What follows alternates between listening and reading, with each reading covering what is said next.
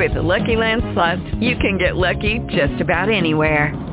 This is your captain speaking. We've got clear runway and the weather's fine, but we're just going to circle up here a while and get lucky. No, nothing like that. It's just these cash prizes add up quick. So I suggest you sit back, keep your tray table upright, and start getting lucky.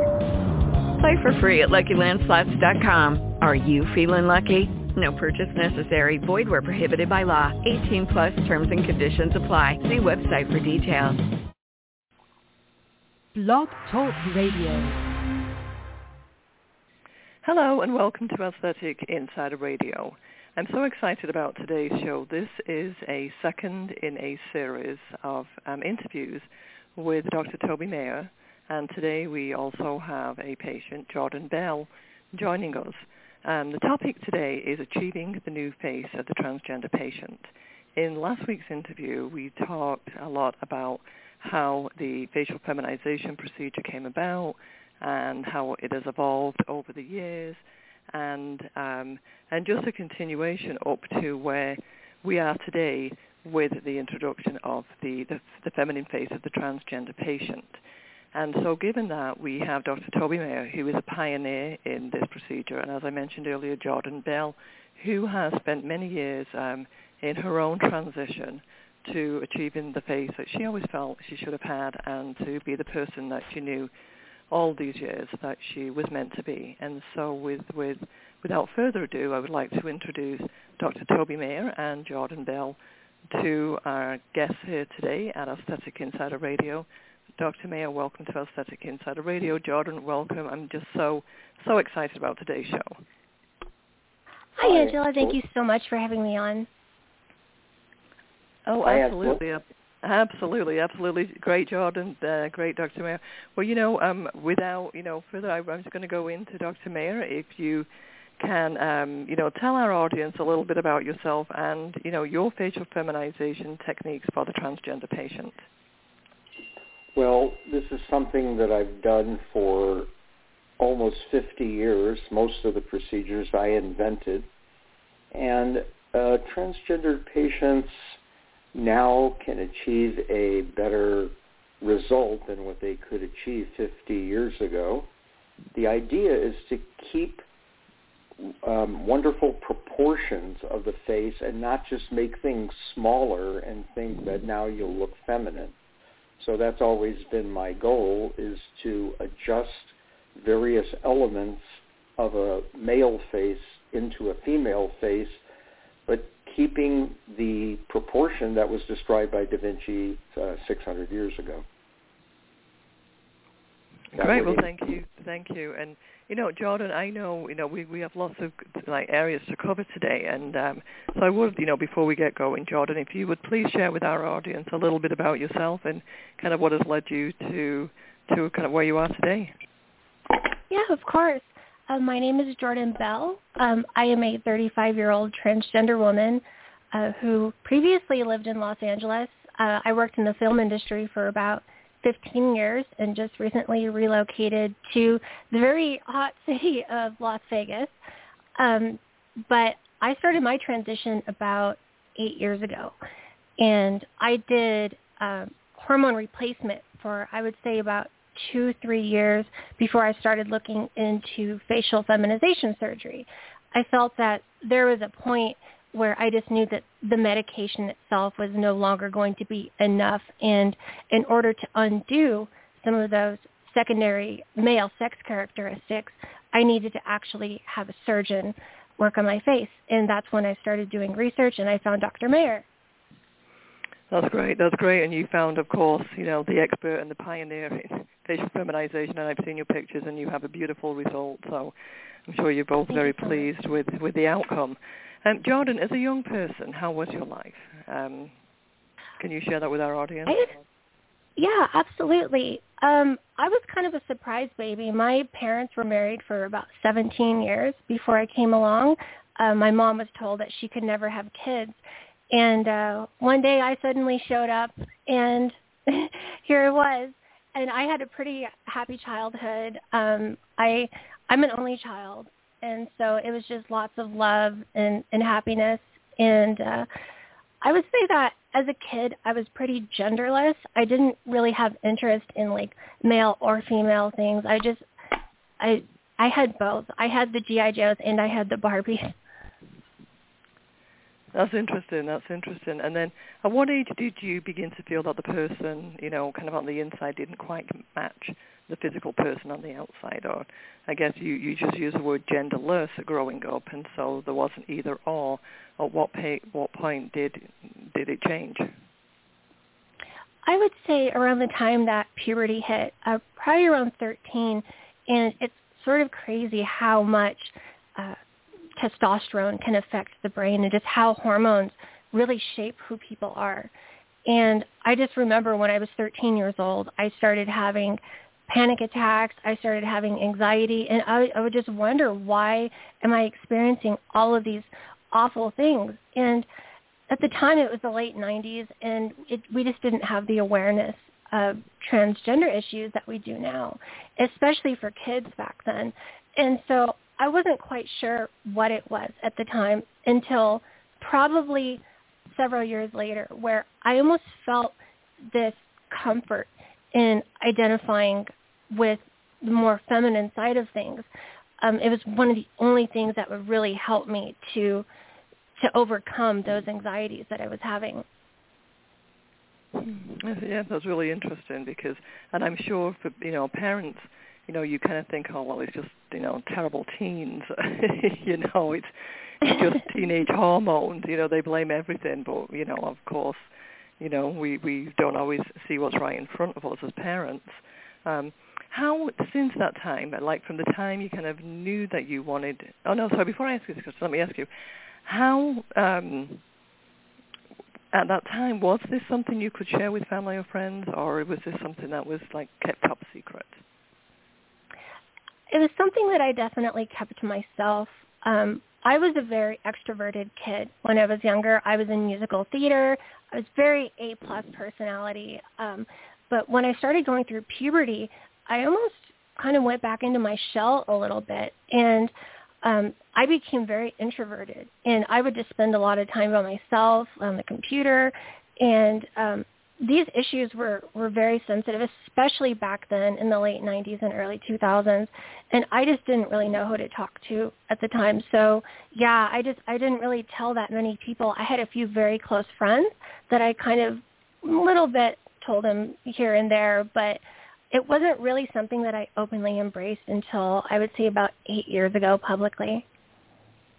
And how was your time? You knew from that you wanted to transition to the day you decided to make the change to become like who you were destined to be.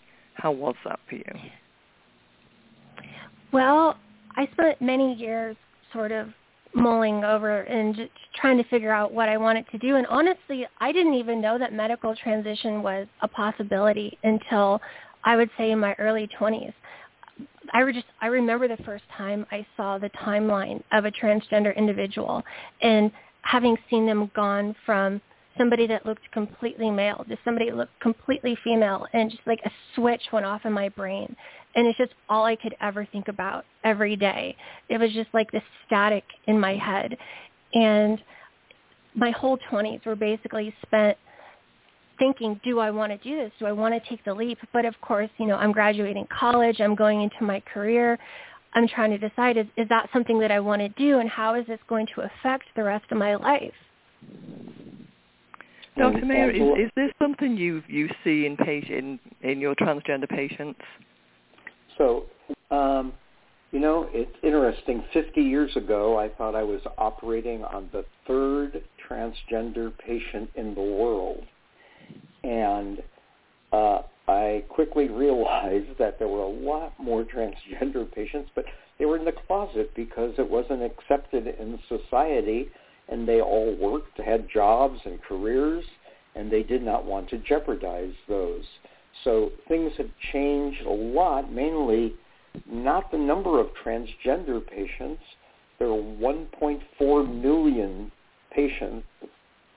people in the United States who identify as being transgender. So the most of my patients say they knew when they were a child. There's somebody that I've seen recently, and they had twins that were 6 years old, and the mother said, "Oh yeah, one is definitely transgender. There's just no question. He only plays with Barbies. He only wants to put on makeup. And this is a more usual story in my experience with my patients. That's the evolution. And then I see patients originally because, as Jordan said, these were, this is a big transition for you to make in your life. And people don't choose it. It chooses them. And I would see a 50-year-old, 55-year-old male who, and I still see patients like that, who now, it's like they've raised their family and their children, and now they want to be the person they've always wanted to be, which is female instead of male. So there's so much that goes into that. There's a term that I have kind of heard and come across recently, which is gender dysphoria. Is that just something, just briefly, that we can kind of explain to our listeners? Well, gender dysphoria just means it's you have a bad feeling about the gender that you are, quote, born with and labeled by society. They say, if somebody says you're a male, you look like a male, you have male genitalia, and now, but you don't inside, as Jordan said, when you have feelings that everything in you says, no, this is not me, and so you're fighting upstream, and that's what it is. I often have other people in society say to me, it seems that this is really popular now. No, it's not that it's popular. It's that now patients can do something about it without losing their job. It still is a lot to undergo. It's a lot of surgery and just society issues and parents and friends and how they'll react. And so it chooses them. Gender dysphoria just means I'm not happy that way. And my goal is to take someone like Jordan, who says everything in me says I'm a female, and I'm so happy when I'm a female, and my job is to alleviate pain, and that's what I do. That's why I keep doing it. Amazing. Jordan, what was it that helped you make the ultimate decision?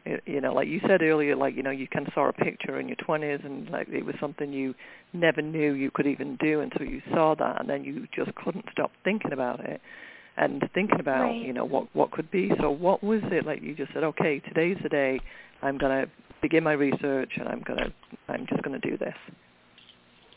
So it was 2013. It was February of 2013. And I got a call that my mom was diagnosed with the terminal cancer. And when you get a call like that, a lot of stuff goes through your head, and you really start to kind of realize that we only have one life to live, and we have to make the best of it, and we have to be happy. And it was in that moment that I realized I have to do this. The static in my head needs to stop. I need to be able to confront my gender dysphoria, because I cannot see myself going into my 30s as I was at the time. I was completely depressed. I was introverted. I had a hard time stepping out the front door of my house just because I had no self-confidence, because gender dysphoria had torn me down so low. And I knew at that moment that I had to start. And how did you find Dr. Mayo? I know you said you spent some time researching, but how lucky were you to find him, and how did that happen? Oh my gosh, it was completely luck. I'm kind of a computer nerd, so I love to Google stuff and research, and I ran across a forum post from this gorgeous woman who was a patient of Dr. Mayer's previously, and she just had so much great information to say about him and just transition in general. And I started looking into all different facial feminization procedures and everything, and I actually spent a whole year consulting with other surgeons. I had consultations all over the world, and eventually I went back to Dr. Mayer, and he said he is the only person that really knows what he is doing. I mean, just his aesthetic and just the way that he approaches it, using Da Vinci's divine proportions, and I just knew that Dr. Mayer was the absolute perfect fit for what I wanted to accomplish in my transition. Mm-hmm. You know, we're about halfway through the show, and I would like to kind of focus a little bit on, you know, some of the procedures. And so, you know, Dr. Mayer, in terms of when Jordan came to you, and I know every patient is different, but what was it with Jordan that were the most important facial feminine procedures that would help her become the beautiful woman that she is today? Well, and first, so I don't forget it, you know, I do because I have invented a lot of facial feminization procedures, my practice is mainly that today, but I still do rhinoplasty, facelifts, forehead lifts on other patients. When I get done doing them, they say, "Oh, thank you, Dr. Mayer. I feel so much better about myself. I don't have a big hump in my nose. My nose looks natural," and blah, blah, blah. And I'm appreciative of that. The difference is when I do a transgender patient and they see what they look like just a week later, tears are flowing out like you've released the floodwaters, because it has totally changed their life and made them the person they dreamed of being. And it's not perfection, but it's as close as I can make them look more beautiful, more feminine, and in some cases more youthful. But the impact on them, and I consider it just an honor that I'm so grateful for being able to do this. That's why I keep practicing, because, you know, these patients, it's the final piece for them, and it's beyond happiness. Anyway, the specific procedures, when Jordan came to see me, she had, you know, like a lot of male patients, even though she'd been on hormones, you don't regrow. If a male is castrated before puberty, they don't have any baldness. So eunuchs are not bald.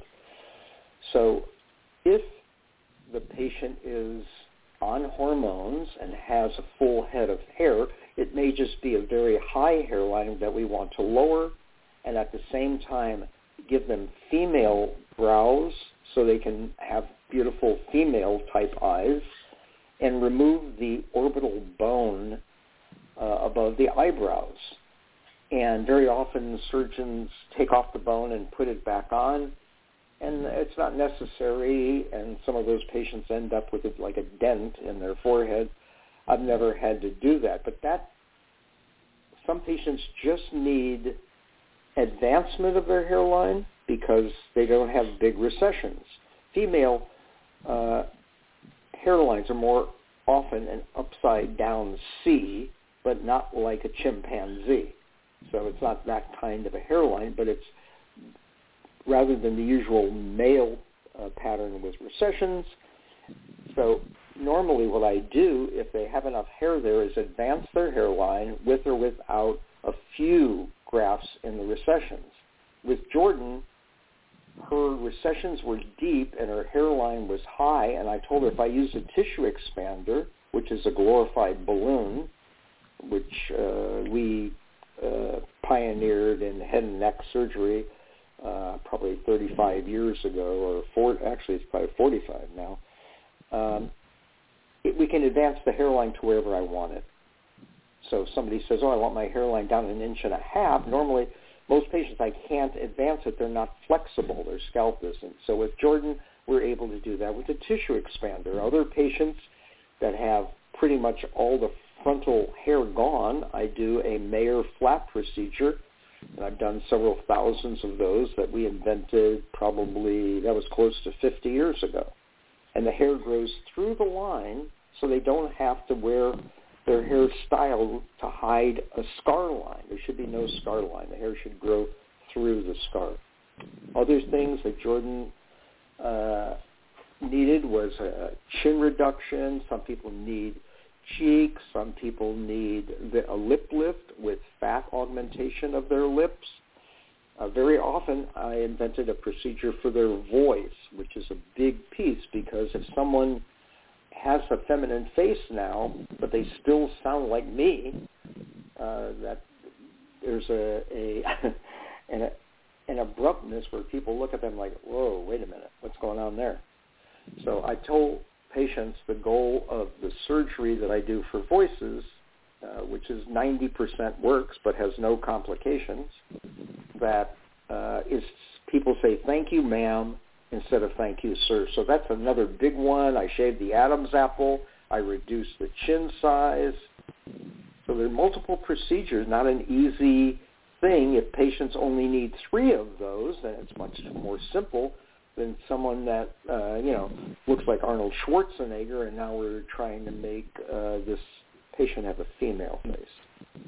Jordan had a smaller skull, which is always helpful, but still, it's not just making things smaller. I don't whack off the angle of the mandible, because I think that makes patients look like they have a light bulb head. It makes the upper 2/3 of their head look gigantic when you remove that. And if you look at Angelina Jolie, she has very strong jawbone there. Shaving it doesn't do anything. Does not make someone more feminine, in my opinion. Now, Jordan, I understand that you had the tracheal shaving procedure, but you did not do the voice modification, and you have a very sweet, soft, feminine voice. Was your voice like that naturally, or how was that for you? Thank you so much. I did have a trachea shave because I had a very prominent Adam's apple, but my vocal cords I did not modify. My voice currently was just all done through vocal training. And is that kind of, like you said, you were a musical theatre child, and so you had some, acting abilities, I guess, and so that, I think, would probably help you. Would other patients be able to change their voice in that way? I guess that's a question for you, Dr. Mayo. No. I tell patients, don't let anybody talk you into any surgery if you're able to do it without surgery, like voice. If you can do voice training and you can sound female, great. Don't have surgery, because there's no reason for it. Some patients, they can get there, but they have to put in so much effort that then they want their voice done. But patients like Jordan, I'll have patients come to me and they say, I want to get my voice done. I say, no, you don't need your voice done. I won't do it, because you sound female. You're being too critical about the voice. You're not. Are you misgendered on the phone? Do people say thank you, sir, on the phone? No. Well, then don't have ain't broke, don't fix it. Yeah, that's great. I never even think about that. It's like, thank you, sir. And it's like, okay, I guess maybe I should think about either taking voice lessons or having a voice modification procedure. It's not an easy, voice training is not an easy fix. I have people that have spent years trying to do it that way, and I tell them, if you're able to do it, great. But if after years you still aren't doing it, you have to decide, do I want to have surgery to do it or not? So, I always put it back on the patient.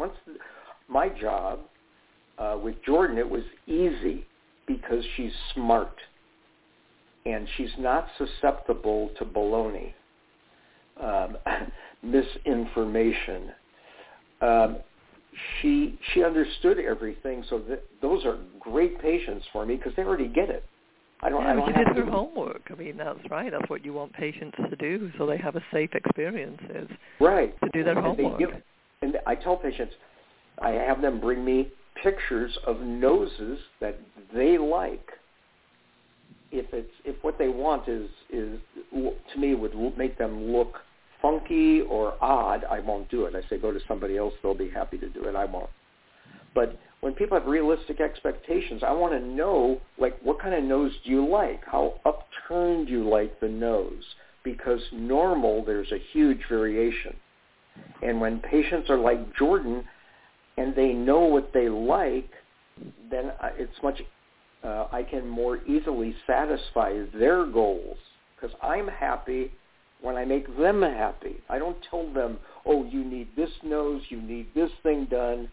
I say, here's the advantage. Fortunately, there are very few disadvantages that go with anything. An occasional rare infection, maybe with an implant. I caution them about things, as I said before, about angle of the jaw surgery, and I tell them, don't have people put fat in your face. That's very popular now. It sounds like it's a little tiny thing. Oh, it's permanent. That's the good news. Yeah, the bad news is it's permanent, and you can't reverse it. Easy to go in, and you can't just suck it out. So when fat is put in, there are patients I have to do major surgery, like a facelift, just to get the fat out, and then I can't get it all out. And you have lumps and bumps. So implants, for example, are symmetrical. You've got a rare chance of an infection. You take it out, put it back in 3 months later. But that's a rare thing. If you do fat, the lucky patients tell me, oh, yeah, the doctor did fat on my cheeks, and it all went away in 6 weeks. And I say, oh, you're one of the lucky ones. The only place I inject fat, which I've done for 50 years, is concentrated fat into the lips. And not Meg Ryan lips, sorry, Meg Ryan, but you want to have natural full lips, but not overdone. I don't like anything overdone. Yeah, I would agree with that. Jordan, we have about 3 minutes left on the show, and I have a couple more questions. And Jordan, one of the things I did want to kind of jump into a little bit was, the difference between social transitioning and medical transitioning. Can you explain that? Yeah, of course. Transgender people come in all different types. Some people believe that in order to have a successful transition, you need to take hormone replacement, in the form of estrogen. But other people believe that you can just transition without having to take anything or get any surgery, and it's more of an identity thing. So for people that just socially transition, it's more of a presentation, and they adopt the pronouns. But people that medically transition, they're the ones that go to an endocrinologist, and they get hormone replacement, and they see people like Dr. Mayer. Okay, well, that makes sense. And Dr. Mayer, you've mentioned, obviously you've been doing this for over 50 years, and now, because it is becoming more socially accepted, that you have seen a significant increase. In fact, your practice now is very much a lot of the facial feminization for the transgender community. Are there any other reasons why it's become, just more popular? No, I don't think it's more popular because it's such a difficult road to go down that I just think a lot of, in the past, what happened to patients who they couldn't have surgery because they were in the closet. And so what happened to them? They had gender dysphoria their entire life. Or they would cross-dress, for example, on weekends. And they would go to socially with other patients with gender dysphoria, and they would hang out together where they felt safe, normal. They could be who they were inside. And that really is the goal. So I actually don't think the numbers are greater. I just think it's easier to do, as Jordan said. And more acceptable. Yeah, it's more acceptable, and you don't get fired. In the past, I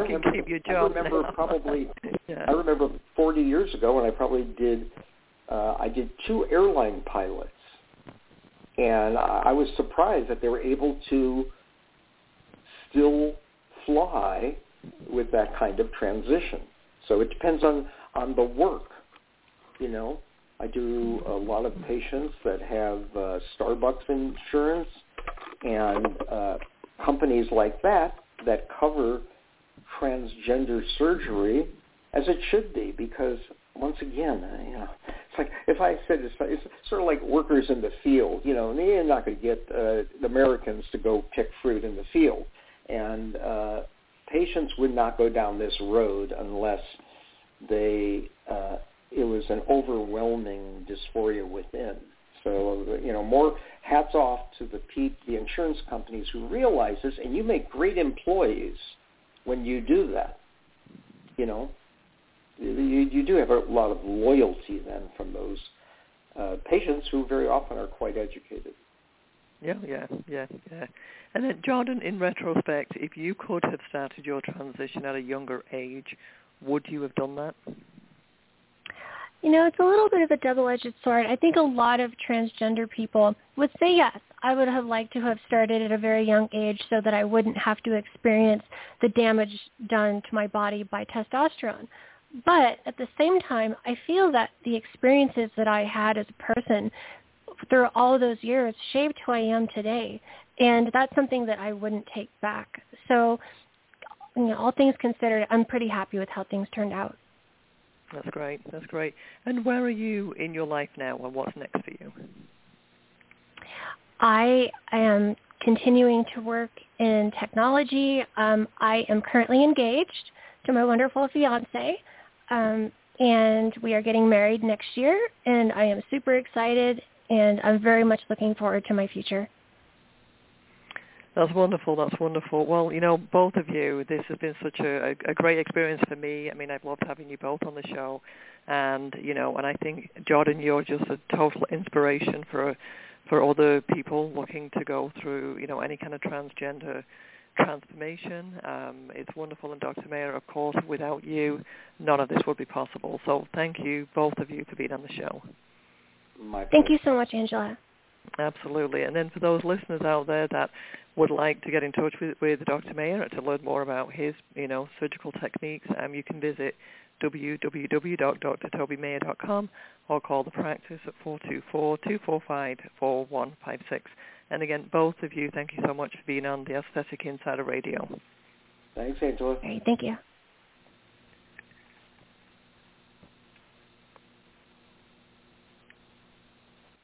It is Ryan here, and I have a question for you. What do you do when you win? Like, are you a fist pumper, a woohooer, a hand clapper, a high fiver? I kind of like the high five, but if you want to hone in on those winning moves, check out Chumba Casino. At ChumbaCasino.com, choose from hundreds of social casino-style games for your chance to redeem serious cash prizes. There are new game releases weekly, plus free daily bonuses. So don't wait. Start having the most fun ever at ChumbaCasino.com. No purchase necessary. VGW Group. Void where prohibited by law. See terms and conditions. 18+.